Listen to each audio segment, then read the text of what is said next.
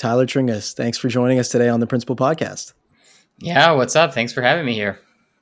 Um, I'll let you have the floor and introduce yourself here for a second. But one of the reasons that I wanted to talk to you is obviously you've got a technical background, you've got an entrepreneurial background, and you're doing something a little bit different now with the Calm Fund. But I think it's kind of important within the context of some of the things that are going on in the investment landscape today.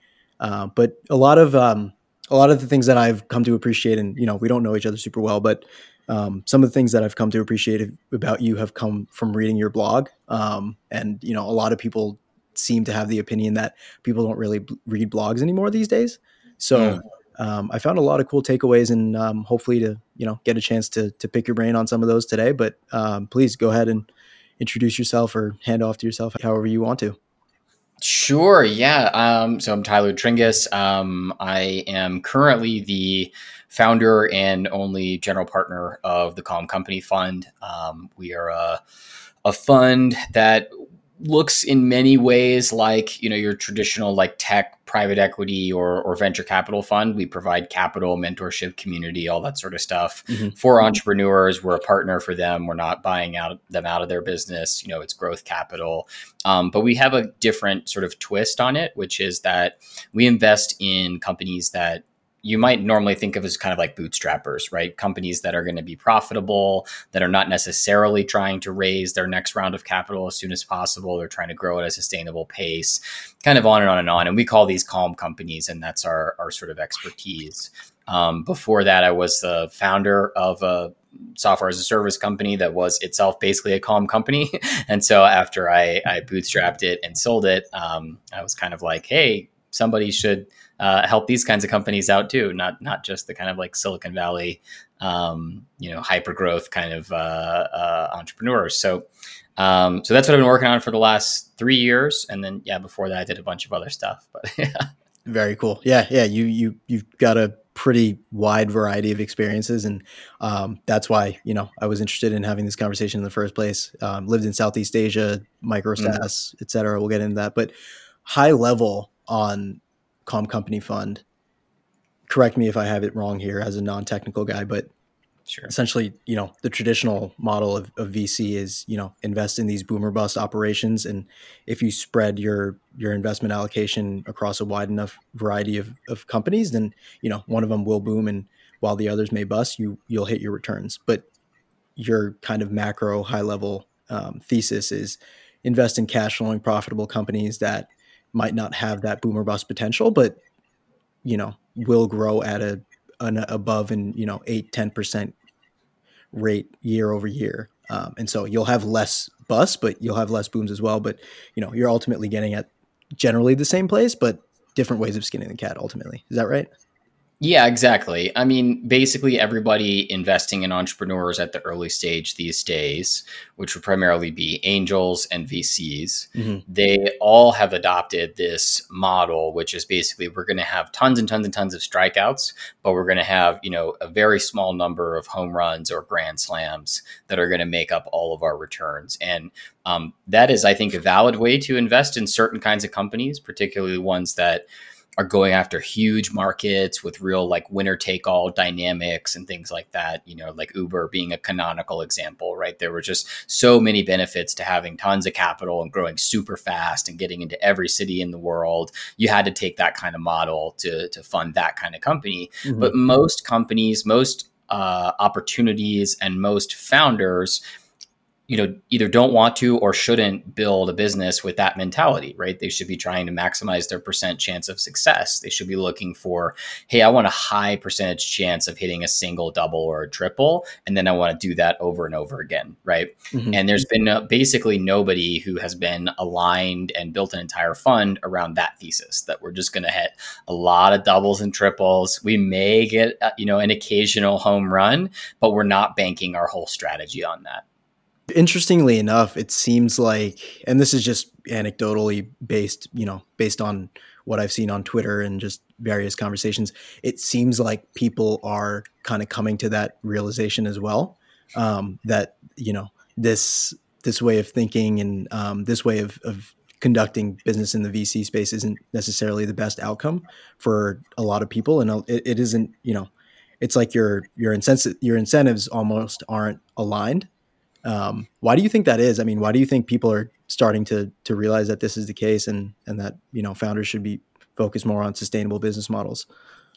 Well, you're exactly right, and the reason is just because gravity is starting to kick back into the market, right? Hmm. For the last couple of years in particular, we've been in this sort of twilight zone, of extended, zero interest rates and free money and stimmy checks and the whole thing, right? That like it was this game of musical chairs where everybody was just doing fine passing the ball off to each other at increasingly high valuations, but at some point the music stops and some people are left holding the bag, right? Hmm. And that's what we're starting to see right now, is that the music has sort of stopped and folks are saying, oh wow, like when I raised a ton of capital and hired tons of people at a super high valuation, now I have to either shut down or lay off half my staff. There are consequences to this approach, but for a couple of years, there really were no consequences, right? They just more and more money kept plowing into to every business, and so the people who YOLO'd the hardest were sort of rewarded in the short term. Yeah. But I think folks tend to operate on a very kind of like it's surprising how much the market doesn't have visibility down the road. They're very reactive to like, this has Hmm. happened now, let's react accordingly, versus saying this is pretty much inevitable, let's go ahead and act proactively.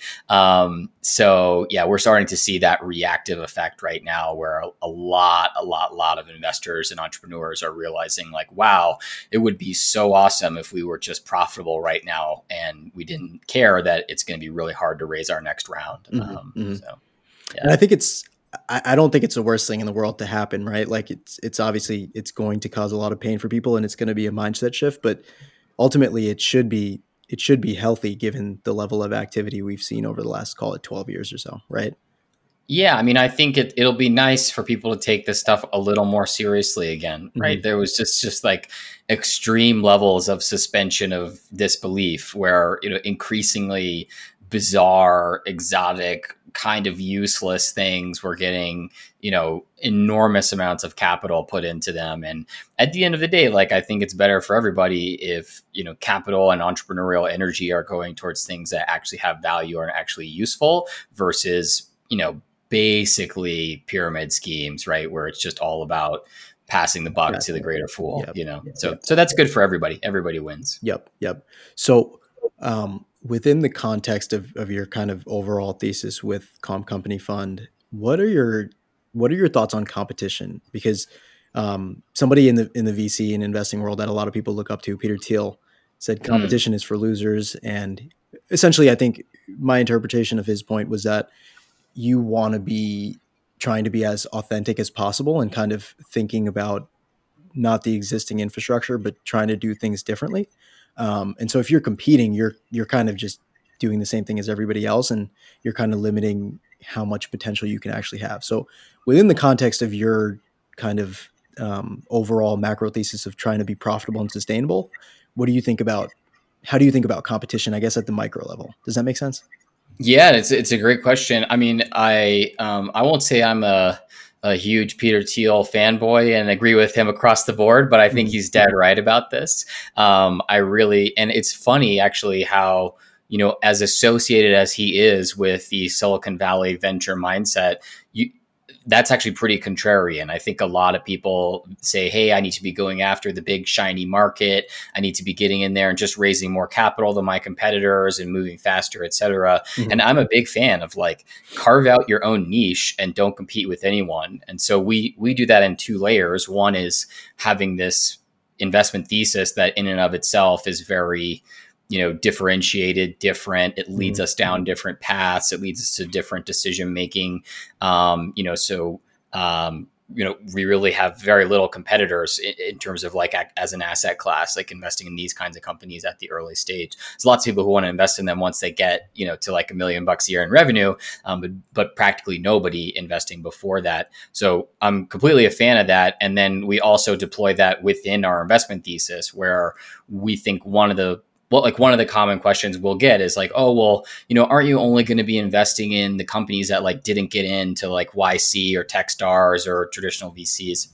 And there's some truth to that. It is something that we have to make sure we're avoiding. And one of the ways we do it is by doubling down on this like escape competition through authenticity and through niching. So we invest in a lot of companies that are operating in markets that are just not, the markets are big enough that they can build a great business, but they're not big enough that they could ever build $1 billion or $10 billion business, which means that we're just not competing with VCs or accelerators or anything, because this is just not a unicorn kind of opportunity. It's an opportunity to build a 50 million, $100 million business, that's going to maybe raise one or two rounds of capital and generate a great return for those investors, but it's not going to be your traditional venture outcomes. Yeah. And we take that to heart. Like, we proactively avoid markets with lots of competition from other kinds of investors. Mm-hmm.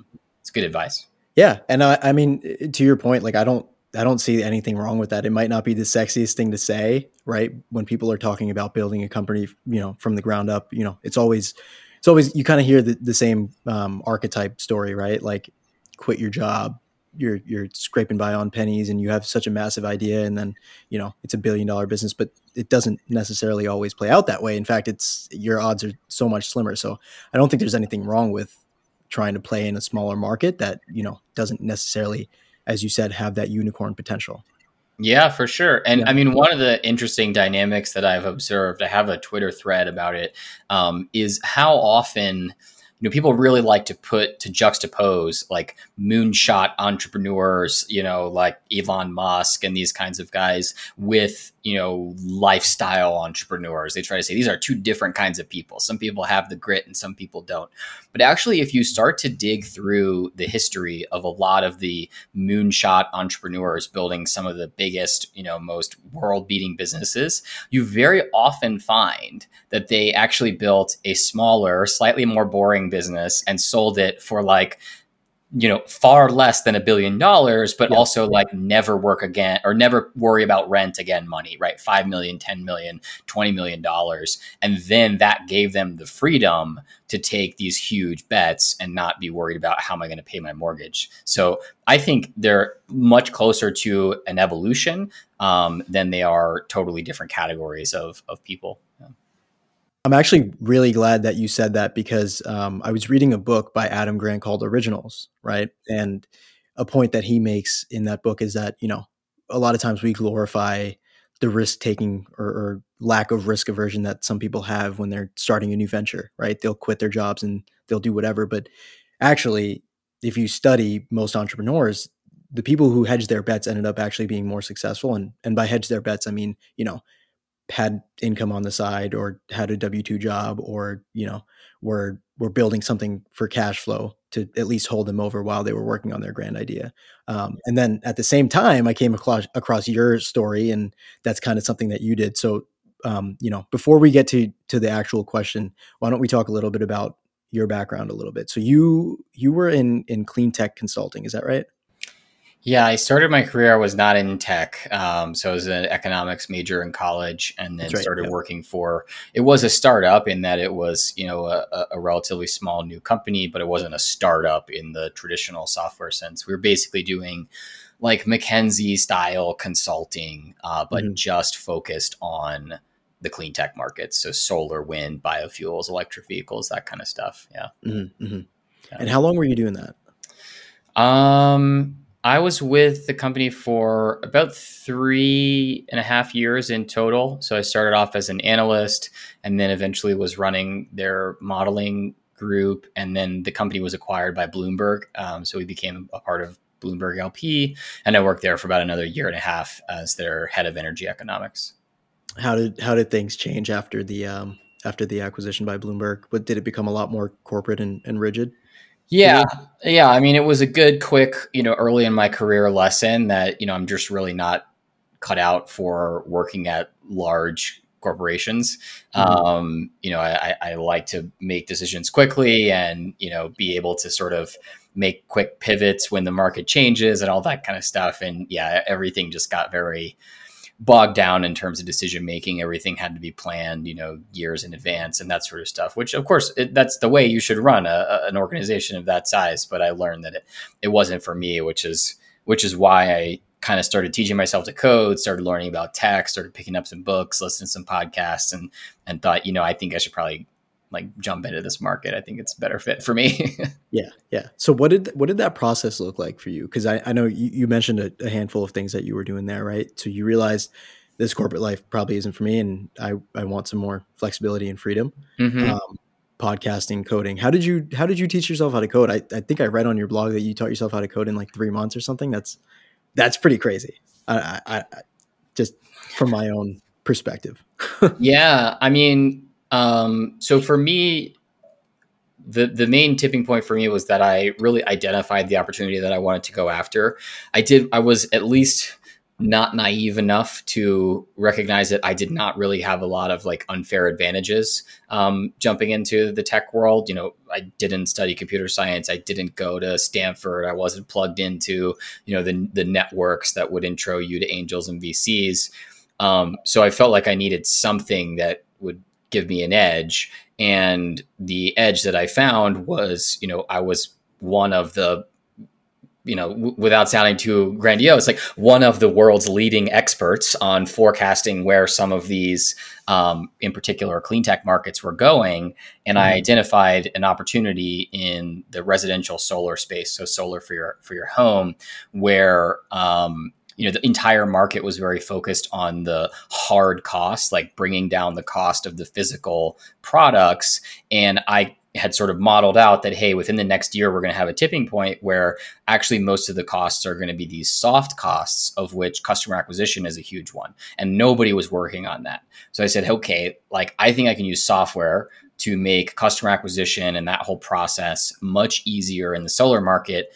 And I think I can see this before anybody else. And so Mhm. that was the thing that I initially kind of started a little bit of doing some research just to understand if what I kind of had in my head was even technically feasible. So that was when I started to get some books on coding and stuff like that, just to understand the edges of like, okay, is this crazy? Is this doable? That sort of thing. Mhm. And then I just quit my job, which I don't know if I totally advise, but I hadn't raised money for the business.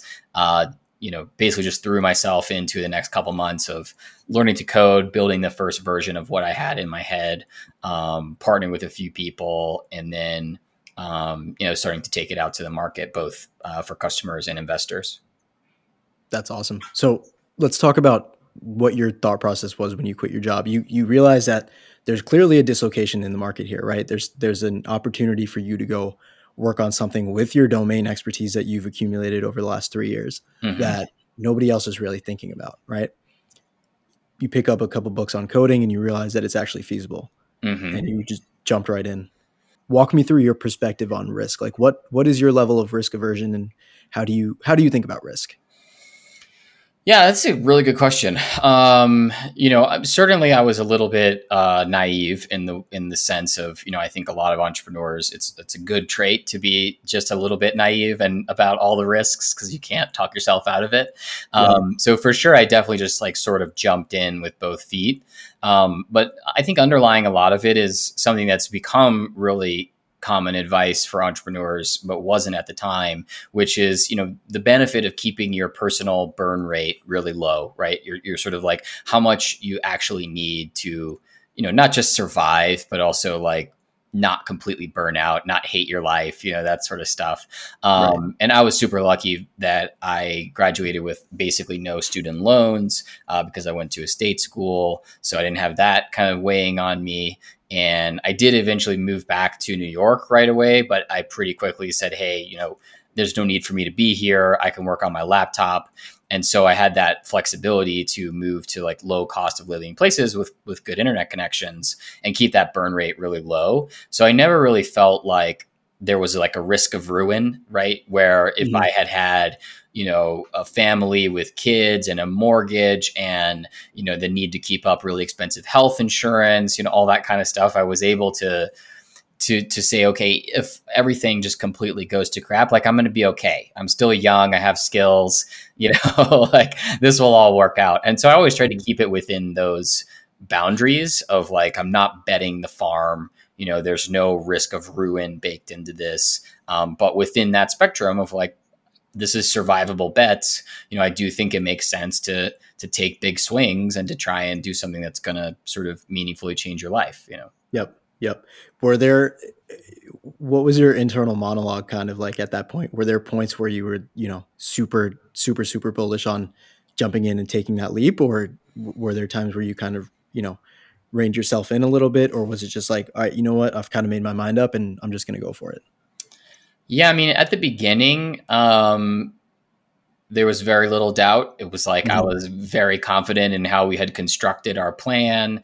Very confident that we were right about the relevant market conditions and all that kind of stuff. So we were just kind of powering ahead. And we were able to raise like a very small kind of angel round. But then we got into the process of pitching VCs because, again, we were a little bit naive and there wasn't nearly as much good information about how that market works out there. In the subsequent decade, there's been a lot of good blogging and podcasts and all that kind of stuff that peel back the curtain about how venture capital and more professionalized angels work. But at the time, it wasn't clear. It was just like, okay, we're using software here. We need some money to get to where we need to go, and we should pitch VCs.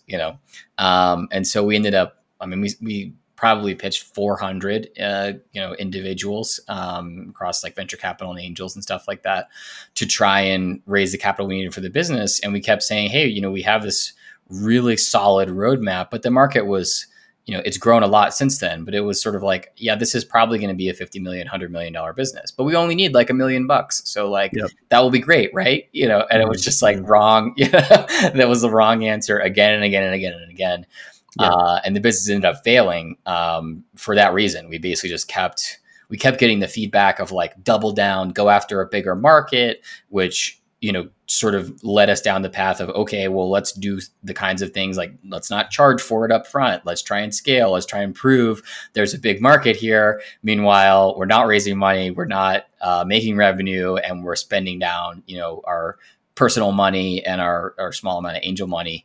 So that was definitely like probably one of the most stressful experiences of my life. Was it definitely sounds like I mean, hitting that wall again and again and again. It's really, I have so much empathy for entrepreneurs because like pitching investors is just one of the most excruciating activities because you pitch again and again and again, and there's like no feedback loop, right? They give you advice, but it's mostly BS. It's mostly just not the real reason they're not investing. So you just never feel like you're getting closer. It's like you're just completely not there or you're there. And you just are stuck in that limbo for a long time. So, I mean, that was definitely the experience, but I fully tested the theory that this can all go very wrong and I can still survive it because that's pretty much exactly what happened. So, yeah. Yeah. So what were some of the things that you did to minimize your expenses? I think you mentioned like living in Southeast Asia for a while and traveling from place to place, keeping your burn rate low. Yeah. I mean, I've always been, especially, when I was younger, like notoriously cheap. So even though I moved back to New York, I moved back to, so my last year at Bloomberg, they moved me to London, but I kept my room in an apartment that was like 50% below market, and sublet it just to keep the optionality to go back there. So I went back there, I was paying like $1,100 a month for a room in a 3-bedroom apartment in New York, which is exceptionally low already. But after a couple of months there, I kind of moved back because I had a network there. I knew I could meet with investors, et cetera, but quickly realized like I'm not getting enough value out of living in New York to justify the cost of being here. So I just literally sold my stuff and, packed up a backpack and went and was a digital nomad for, in total about 2.5 years, more or less. That's very cool. Yeah. So that was I went to Southeast Asia. I went to South America, Eastern Europe, Budapest, those kinds of places. And, all in all, it's like probably had a third the cost of living that I would have in New York. Also had like a blast doing it. It was really cool. 100%. Like, I met a lot of other entrepreneurs doing the same thing. And the good thing is like, you can just work really hard when you don't feel like you need a vacation because your vacation is right outside the door. So I would just work for sometimes like 20 days straight, full days of work because I could wrap up and I could be like, oh, I'm going to go explore Machu Picchu or like Bangkok or whatever, you know? So it was, yeah, it was a really big win-win for me for sure. That's awesome. That's Yeah. awesome. And I think a lot of people are trying to experience some of those things a little bit now with hybrid work and remote work flexibility. And Yeah. so even non-technical roles, right? Like software engineers have obviously been able to do this forever, but even non-technical roles are realizing that they might not need to be in one location for so long. Yep. Um, do you think that we tend to overemphasize the importance of being in like a major metropolitan area? Like for an example, you mentioned how New York, you had a network there and you might have been able to meet with people and investors, etc. Do you think we overestimate how important that is when you're trying to start a company or bring something up from the ground up? I'm not sure. I think it is pretty valuable, Yeah. especially in the early phases, especially when you're trying to get your idea right. I mean, because the Hmm. one thing that big cities are, I think I'm stealing this from Dave Perel, but they're engines of serendipity, right? You're just exposed to so many different interesting people, interesting ideas. That's the kind of thing where you can put those connections together and have the original idea that you want to go after. And I am really happy that I have a really deep network of friends in places like New York and London, having lived there for a while, so that and I can kind of go back and really get like the 80-20 experience where when I was nomading, or even now, I live in Mexico City. Before this we were living in Brazil. I'll Yep. block off like 10 days to 2 weeks to go to New York, once a year, once every 18 months, to just Hmm. really plug back in, go to a bunch of meetups, host my own happy hours, just to like have people show up and see all my friends and really reignite that network, which I think would be hard to do if I had never lived there. Not Yep. impossible, but Sure. I think that's the right balance. Is living in those kinds of places is valuable, but it starts to have diminishing returns, and you can really get a lot of the benefits just by kind of planting yourself there in periodic times and meeting a bunch of people, and then going somewhere else. So Yeah. Yeah. That's a good thought, right? Because a lot of times our primary motivations for wanting to live in a place like New York or LA or whatever is that, you want to build your network out there, but who's to say that you can't spend, 2 weeks at a time building your network and then living wherever else you're living, right? And then just taking periodic trips and tapping back into that network and checking in with people. totally. And these Yeah. days, the metaverse that is Twitter is, possibly the best metropolitan area you can be, networking in the Hmm. world. I think, as we were building our fund and all that, I was living in Rio de Janeiro, Brazil, right? This blows people's minds who have raised funds, because they're used to like lots and lots and lots of in-person meetings and handshakes and all this kind of stuff. And I was like, no, we raised like most of our fund one through Twitter. Yeah. Just like Yeah. writing about Totally. it and having people DM me and saying I'd like to invest. And Yeah. yeah. And so it appears that you're kind of reaping the fruits of your labor from your blog and your Twitter and some of the YouTube videos and stuff that you've put out. Mhm. When did you start writing online? Um, I think I started writing online basically in the early days of launching my last business. Hmm. It was a software business. It was called Store Mapper. It was a very, very niche e-commerce Yeah. tool. And I sort of, again, through kind of nomading, I was bumping into lots of people who were um, some people who had built these kinds of businesses, bootstrapped them, some folks who were like peers who were building them and had revenue, and then just tons of people who wanted to build them. Right, this was Hmm. like the dream, to have a recurring revenue software business that you could run from anywhere in the world. And so pretty early on, I was like, okay, I think I'm onto something here, and I just Yep. started sharing. I just started writing these long blog posts sharing, what I had done, what I had learned, what the progress was, what failed, all that kind of stuff. And those caught on a ton and helped me build a network of awesome entrepreneurs.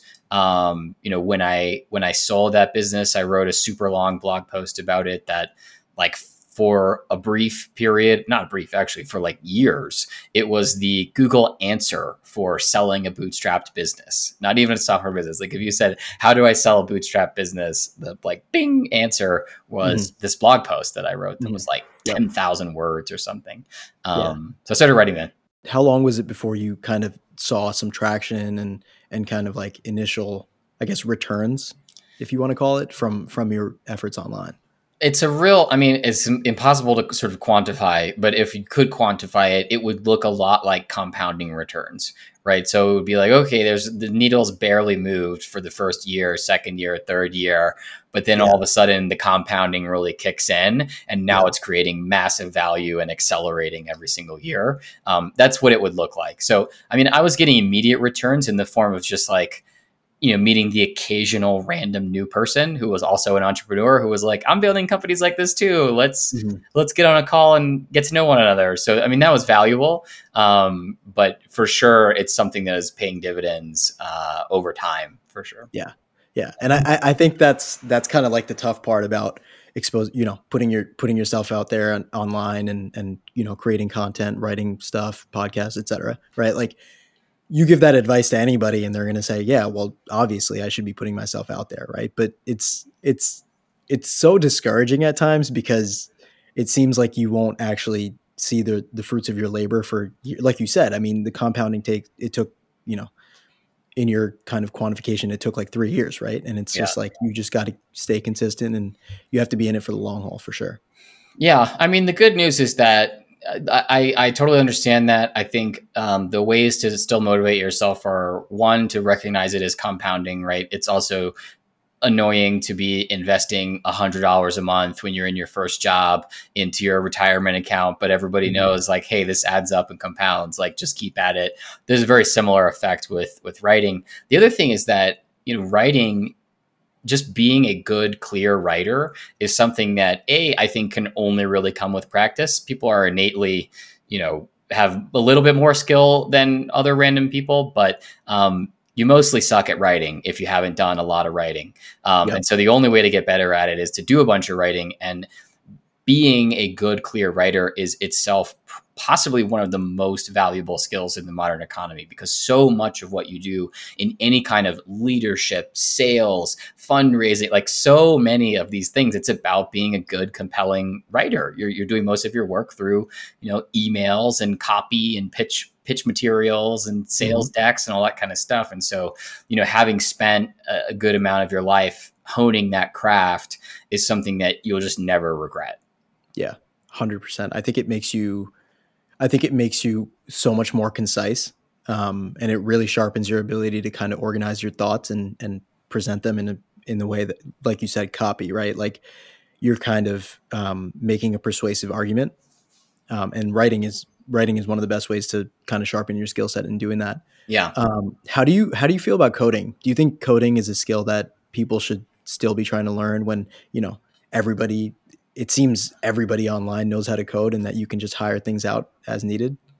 Yeah, I mean, I think coding is a valuable skill that is overrated. So I'm not saying it's not valuable, but it's Yeah. certainly become um, a little bit blown out of proportion. The upside to learning how to code is that you can start a new internet business without anyone's permission, right? You literally can do what I did with my SaaS business and have an idea, sit down. I had a long distance flight from San Francisco to Argentina that I booked with miles, and I literally just built a business, right? Just writing code. So that's fantastic, and it's kind of like, that's really valuable in terms of just freedom and the ability to rapidly experiment and try things out.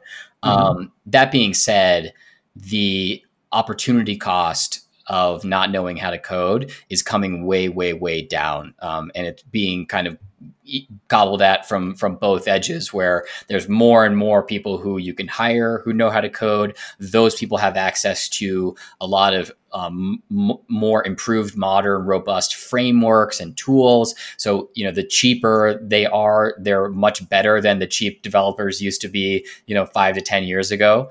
So there's that element where it's just like much more attractive to hire people and pay them to do it. And then on Mhm. the other side of the equation, you have no code tools, which we're kind of huge proponents of and leverage at our firm, where you can really do a lot of crazy stuff on the internet that looks and feels a lot like stuff that should require code, but is actually sort of stitching together a number of different tools and automations and things like that without writing a line of code. And so I think the value of learning to code is coming down quite a lot, potentially approaching other technical skills, like, for example, like HVAC repair skills is like, I mean, you could get a really great job as an HVAC repair. People really underestimate like how much those guys get paid. Mhm. But I don't think it should be the kind of thing where people expect to get paid, many hundreds of thousands of dollars for writing code. I think it's going to become a bit more of a blue collar skill on a pretty short timeline. Right, right. It seems to be becoming pretty commoditized, Yeah. especially with, kind of the expansion of companies being or having a greater appetite to contract out that work globally, right? Totally. And there's new Yeah. frontiers where that's not true, right? Machine learning, AI, that kind of stuff is still in that ballpark of like, there's really amazing, compounding value to understanding how to program that kind of stuff. Synthetic biology as well. There's plenty of opportunities for people who are really talented coders. I'm not saying they're all going to become HVAC repairmen, but the coding as we think of it in terms of, let's say, building a web application or website or things like that, is becoming commoditized pretty rapidly. Right. Yeah. To your point, it seems like you almost, if you combine domain expertise in one area with coding, it seems to be a lot more powerful than just, yeah, I know how to code and I can, put together an application, back end, front end, whatever. I completely agree with Yeah. that. It enables you also to unlock the value of your domain expertise much more quickly, because Hmm. like a lot of the companies we invest in will follow this pattern of one founder worked in a particular industry for like 10 or 20 years, understands it back to front deeply and all the things that are wrong with it, and where they need software. And then they just happen to meet or have a good friend or whatever who knows how to code, is technical, and they'll team up and build a company. But if you know how to code, you're not reliant on that serendipity of having that technical co-founder, right? You have both of those bundled. So any domain expertise you develop can also be turned into a tech product. Yeah, absolutely. So it's about, first step is getting that domain expertise and having some experience in an industry that's ripe for innovation, if you Yeah. will. Yeah. Um, is networking overrated? And at what point do you think it's important for people to start focusing on networking as opposed to formulating something cool or generating a cool idea? Yeah, it's a good question. I mean, I think I would break down the idea of networking into maybe like inbound networking and outbound networking. And so I wrote this blog post about, like, I think it's like the best networking is not networking, Yeah. where I was sort of critiquing a lot of the really common advice that you would get out of business books and people visiting you in college and telling you about, how to succeed in business, was about really like outbound gregarious networking, right? Like never eat lunch alone was like a bestseller when I graduated college. And I was like, that sounds terrible. Like, I'm an introvert. I don't want to do any of that stuff. But it was the advice. It was like, you need to, be forthright with your business card. You need to be constantly meeting people. You need to do all this kind of stuff. Go to a conference. You got to walk up and speak to everybody. Right. And that was kind of like accepted wisdom. And I think one of the things I learned through experience, especially being an introvert who, in my first job, went to a bunch of conferences, and then later just trying to attract people to me for things like the fund, Hmm. is that it's really overrated, that kind of like just gregarious outbound cold approach kind of thing. And the much better approach is to just build something that attracts the right people to you. So that can be, doing the work to become a speaker at a conference because in this case, like the first unlock for me was I created these kind of like proprietary data sets that, I would gather from different sources that nobody had. And then I would tell the conference Mhm. organizers, like, I'm going to present this. Right. And they would say, like, yeah, you need to present that. That sounds really cool. People are going to want to know that. And then I would present, and then all these people who would ignore me, if I had just walked in and tried to say hi, after I give that presentation, everybody wants to talk to you, right? All of the like relevant, important people want to talk to you. And that was a lesson that I've kind of carried through, which is just like one good blog post, for example, going back to writing, can be much more effective at networking because the right people might read that and say, "This is cool. I got to reach out to this guy."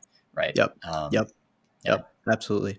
Yeah, I think the problem with the current like advice that everyone gets around networking is just, you're kind of just there, right? Like try to go to as many networking events as you can and shake as many hands as you can and introduce yourself. Sure, Yeah. but you're kind of just there unless you're providing some sort of value or there's a reason for you to if your networking isn't pointed, it just seems like you're kind of there and there's no reason for people to actually reach back out to you and reconnect with you, right?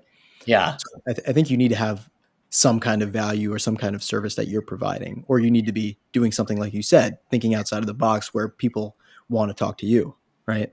Exactly. Yeah. Mhm. One of the most common sort of like mental models I've found useful is that oftentimes when you're trying to accomplish a goal, there's something way further, like earlier in the chain of events where you should have had like a point of much more leverage. And if you had put your effort there, then what you're trying to do now will be much, much easier. And I think that's kind of my view on networking is that, you can go to 20 networking events, conferences, et cetera, with this model of just like walking around, shaking hands, saying hi, and passing out business cards or whatever.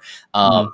and you go to 20 of those, and that's not as valuable as doing a bunch of prep work to get a prime speaking role at one of those things, because you're only going to meet this subset of people that you happen to bump elbows into. Whereas, like, presenting to the whole conference and then having all the relevant people come up and speak to you all at once can be more valuable than all 20. It takes work. You don't just get invited. You can just show up most of the time. You buy a ticket, right? So that's Mhm. very Mhm. easy. So you can do the hard work of like being someone that people want to feature at these kinds of events, and that makes the networking part of the process much, much, much more easy.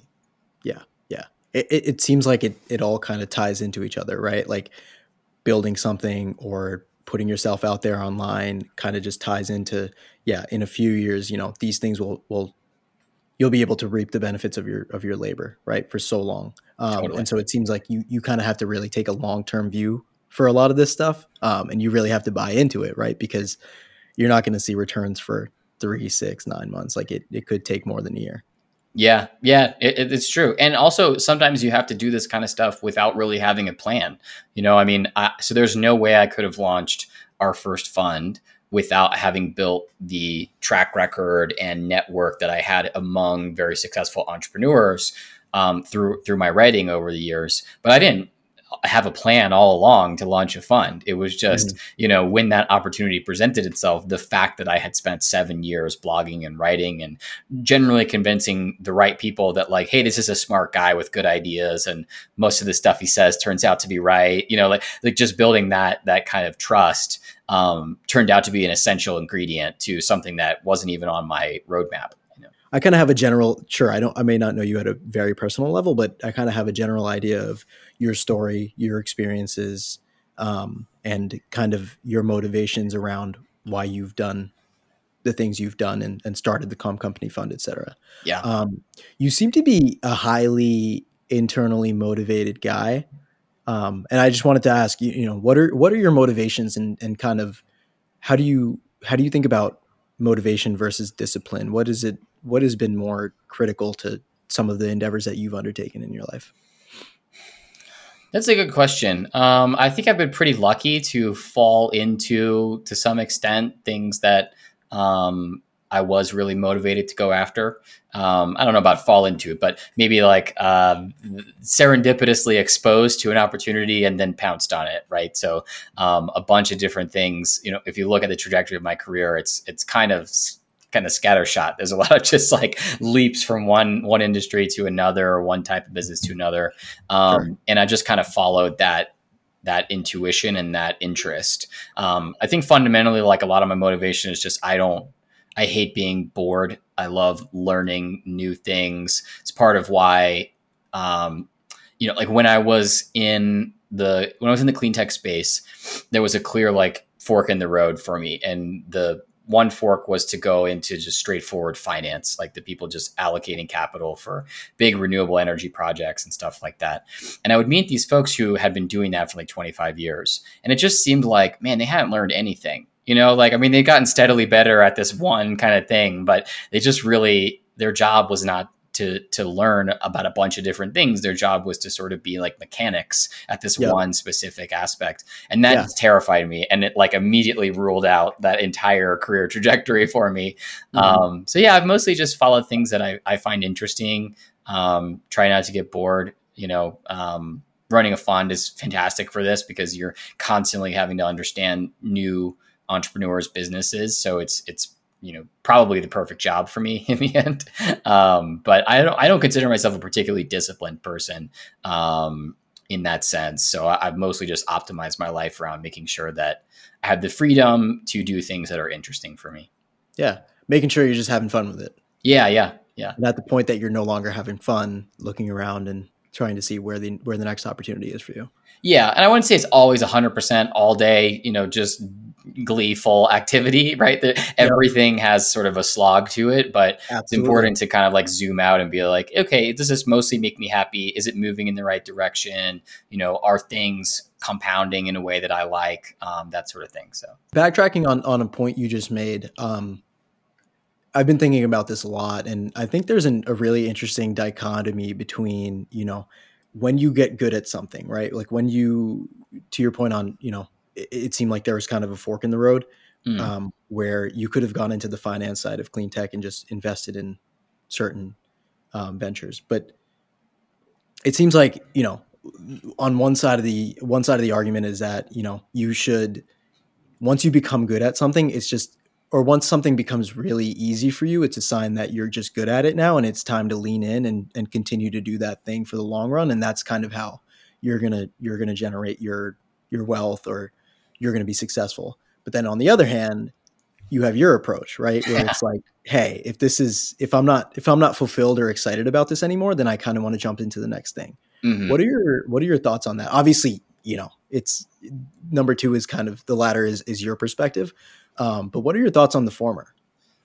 Yeah, I mean, this is a sort of perennial debate, right? There's like, Right. I think I read the Cal Newport book, like "So Good They Can't Ignore You," Yep. on this That's topic. that's where that was inspired from. Yeah, So yeah. yep. But it's been going on forever, right? Follow your Mhm. passion is a bad idea, that sort of stuff. I think if you have to give one piece of advice to everybody generically, then that way of thinking is probably right, right? Which is like, don't try to find a job that is going to, be your main source of stimulation and interest and wonder. Find something that you're really good at, get better at it, get paid really well to do that, and then, do stuff on the side or retire early or whatever. Like that's where you should find your fun and stimulation. I think that's pretty good advice, without any context on someone. If you were just like, you have to give advice to all 7 billion people on the planet and they're going to take it, what advice do you give? It would be that. But I think there is a significant portion of the population where, for me, like there's just like this the skill graph starts to diminish at a certain point for me. I mean, I don't think I've Mhm. ever really gotten there, but I'm pretty sure that if I stayed in the same job for 15 years that wasn't stimulating, I think I would start to get much worse and much more likely to burn out and things like that. So, Yeah. yeah, I think there's merit to both sides and people should consider it. I don't think there's a right answer, um, in this category, but Yeah. I think your personality might play into it quite a bit as well, right? Like if you're okay with a little bit of monotony and doing the same thing, then the former advice is probably better for you. But if you're kind of like yourself, where you get bored easily and you're always looking for the next challenge and some kind of fulfillment, and maybe the latter advice is better for you. So I think it's highly contextual and like all advices. Yeah, um, yeah, exactly. Yeah. but that's yeah. I just wanted to get your thoughts on that, just because that's something that I've been thinking about a lot lately. I think my perspective is very highly correlated with people who end up being entrepreneurs in some form or fashion. And Sure. most people are not entrepreneurs, right? For good reason. So I really think that the do something that you're good at and keep doing it is really good advice for most people. But there's a significant category of us that is prison. And we would Yeah. definitely not want to do that. Yep. Yeah. 100%. What is micro SaaS, and why should people be paying more attention to micro SaaS as opposed to just the big, sexy, glamorous software companies? Yeah, so microsas is a little umbrella term that I coined way back when I first started blogging about my last business. And the so SaaS is software as a service. This is the Hmm. dominant kind of model for software companies. Almost everyone listening to this probably pays some monthly subscription for some kind of app or piece of software, even if it's like Spotify or something like that. So that's what SaaS means, and then micro is just kind of small, right?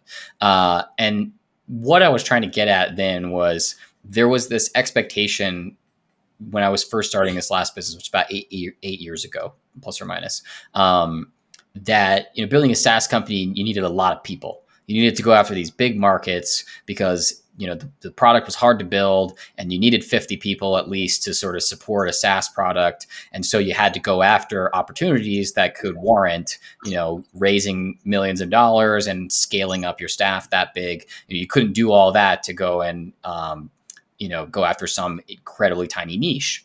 And the reason I coined microsas is that already there were sort of signs of life that there were opportunities where one person, i.e., me, a self-taught developer, could build a full-fledged product. And a lot of people, I think, that wasn't accepted wisdom at the time. But that was the point of microsas, was to say, hey, there are these opportunities out there and strategies for building a full-fledged SaaS company that one person or a small team can support. And that was very rare and anomalous at the time. I wrote a blog post, I think, the beginning of last year, just doing like predictions. And one of my predictions is just everything is micro SaaS now, because basically every opportunity in that can be solved with software, again, with the exceptions that we talked about earlier around like machine learning and synbio, but like basic web Sure. app stuff. Yep. Pretty much all of them can be built and shipped to a real product that people pay money for, with one person or a small team. So the term has lost some of its relevance, in my opinion, because it's just there's so many opportunities that match it that it's kind of like turning into just SaaS again. Yep. But yeah. Yeah. But I think it's helpful for people to understand that, yes, when you think about software companies generally and software as a service, you think about larger organizations with tons of employees on their, customer success teams, et cetera. But you can literally start with one person, right? As you've Yeah. kind of talked about in on your blog. Yeah, and there's a really surprising number of people who are, one person operations or very small teams that are doing millions and tens of millions in revenue, off of software or sort of, tech enabled kind of businesses, Yeah. these days. Yep. Your first startup idea that had failed.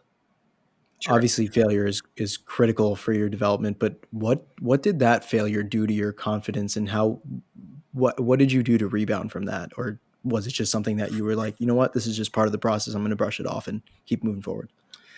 Well, I don't know if I just completely brushed it off. That's for sure. I mean, it was a pretty terrible experience. It was just definitely one of the worst periods of my life, was, feeling like we'd sort of failed. Like I said, we did have a small number of angel investors. They were basically friends. So I had to kind of call them up and say, hey, we lost your money. We're shutting down, which they were, to a person, extremely cool about it, and knew what they were signing up for, Yep. when they got into it. But it still sucks to have that experience. And yeah, I mean, it was incredibly frustrating, especially because we never felt like we got feedback that was correct.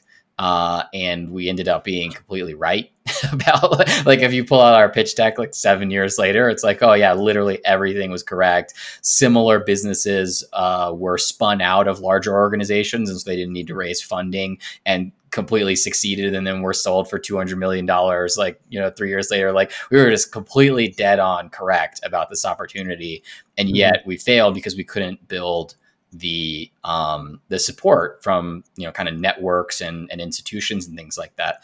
So I definitely took that a couple lessons to heart from that. I mean, one was, again, the value of permissionless entrepreneurship, right? So, our problem was nobody gave us permission to build this company that we were trying to do.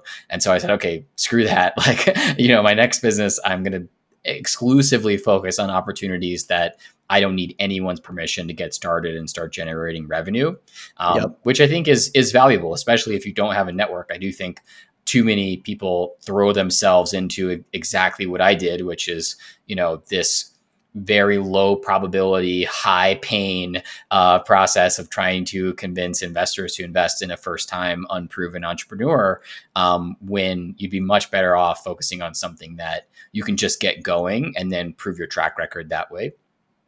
Um, yeah, and I mean, I think the other thing though is there's the other side of that coin, which is the value of building a network, building trust, that sort of thing, which is, kind of ties into a lot of the stuff we talked about, right?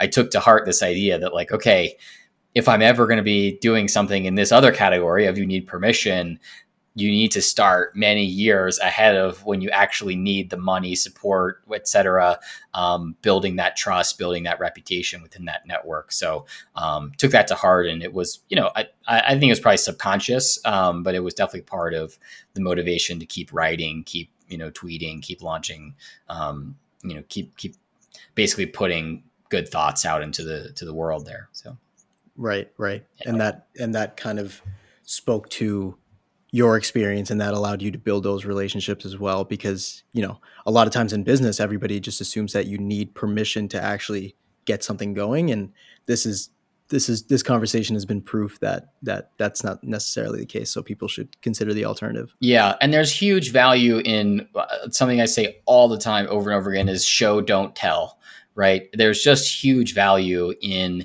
showing that you can do some smaller, easier, more constrained version of the thing, and then saying, I want you to give me permission to do the bigger version of this thing, versus Hmm. just from complete nothing saying, I have no track record here, but here's me explaining to you why I'm going to be able to do it. It's just night and day how different that is. Once you've actually shown that you can do that work in some way. Yeah, because it's obviously so much easier to just say, "Hey, I'm capable of doing X, Y, and Z, and here's proof." But once you actually prove out your concept a little bit, it gives you a lot more legitimacy, right? Yeah, Especially when you're trying to have those conversations around raising capital, or getting people to support your idea. Something even that simple. It just carries a lot more weight. completely. And like it or not, a lot of interesting opportunities in life involve getting past some individual or collective gatekeeper, right? And so, being it like building a great following through a podcast or through YouTube is a great way to become a published author, or to become, someone who acts in movies, right? There are these gatekeeping elements on one hand, but you can get started and you can show, don't tell, right? You can say, hey, look at Yep. all the people reading my blog posts. I think they would really like a book version of this. And that's just so much easier. It's just literally 1,000 times more likely to get through than, just a cold pitch of an idea, Yep. Yep. And a lot of times people get kind of discouraged by the gatekeepers, right? Yeah. Because things have been done a certain way for so long that they just they just can't even fathom a world where things would be done in an alternative way. And so they just completely turn away from the idea in general. But that's a good reminder. Yeah. I would almost frame your mindset on a lot of things as kind of a contrarian way of thinking, but then again, if you do think about it, it's actually not so contrarian after all. It just seems like you're very thoughtful, with your opinions. So I really appreciate you sharing, man, and I highly, highly encourage everybody to check out your blog, Tyler Tringas. It's been pretty fun for me to read. So Cool. awesome conversation. And where can people find you online, and where can people learn more about the Comp Fund? Online, I'm Tyler Tringas, Tringas. On Twitter is easy, and then tylertringas.com is where a lot of my writings are hosted. And then Calm Fund, CALM fund.com is our fund where we're investing in entrepreneurs every week. So, Awesome, man. Well, I'm excited to see what the future holds for the Comp Fund, yeah, and for tylertringas.com. awesome. But this was an awesome conversation, man. I really appreciate your time. Thanks for coming on again. Yeah, likewise. Thanks so much. This was super fun.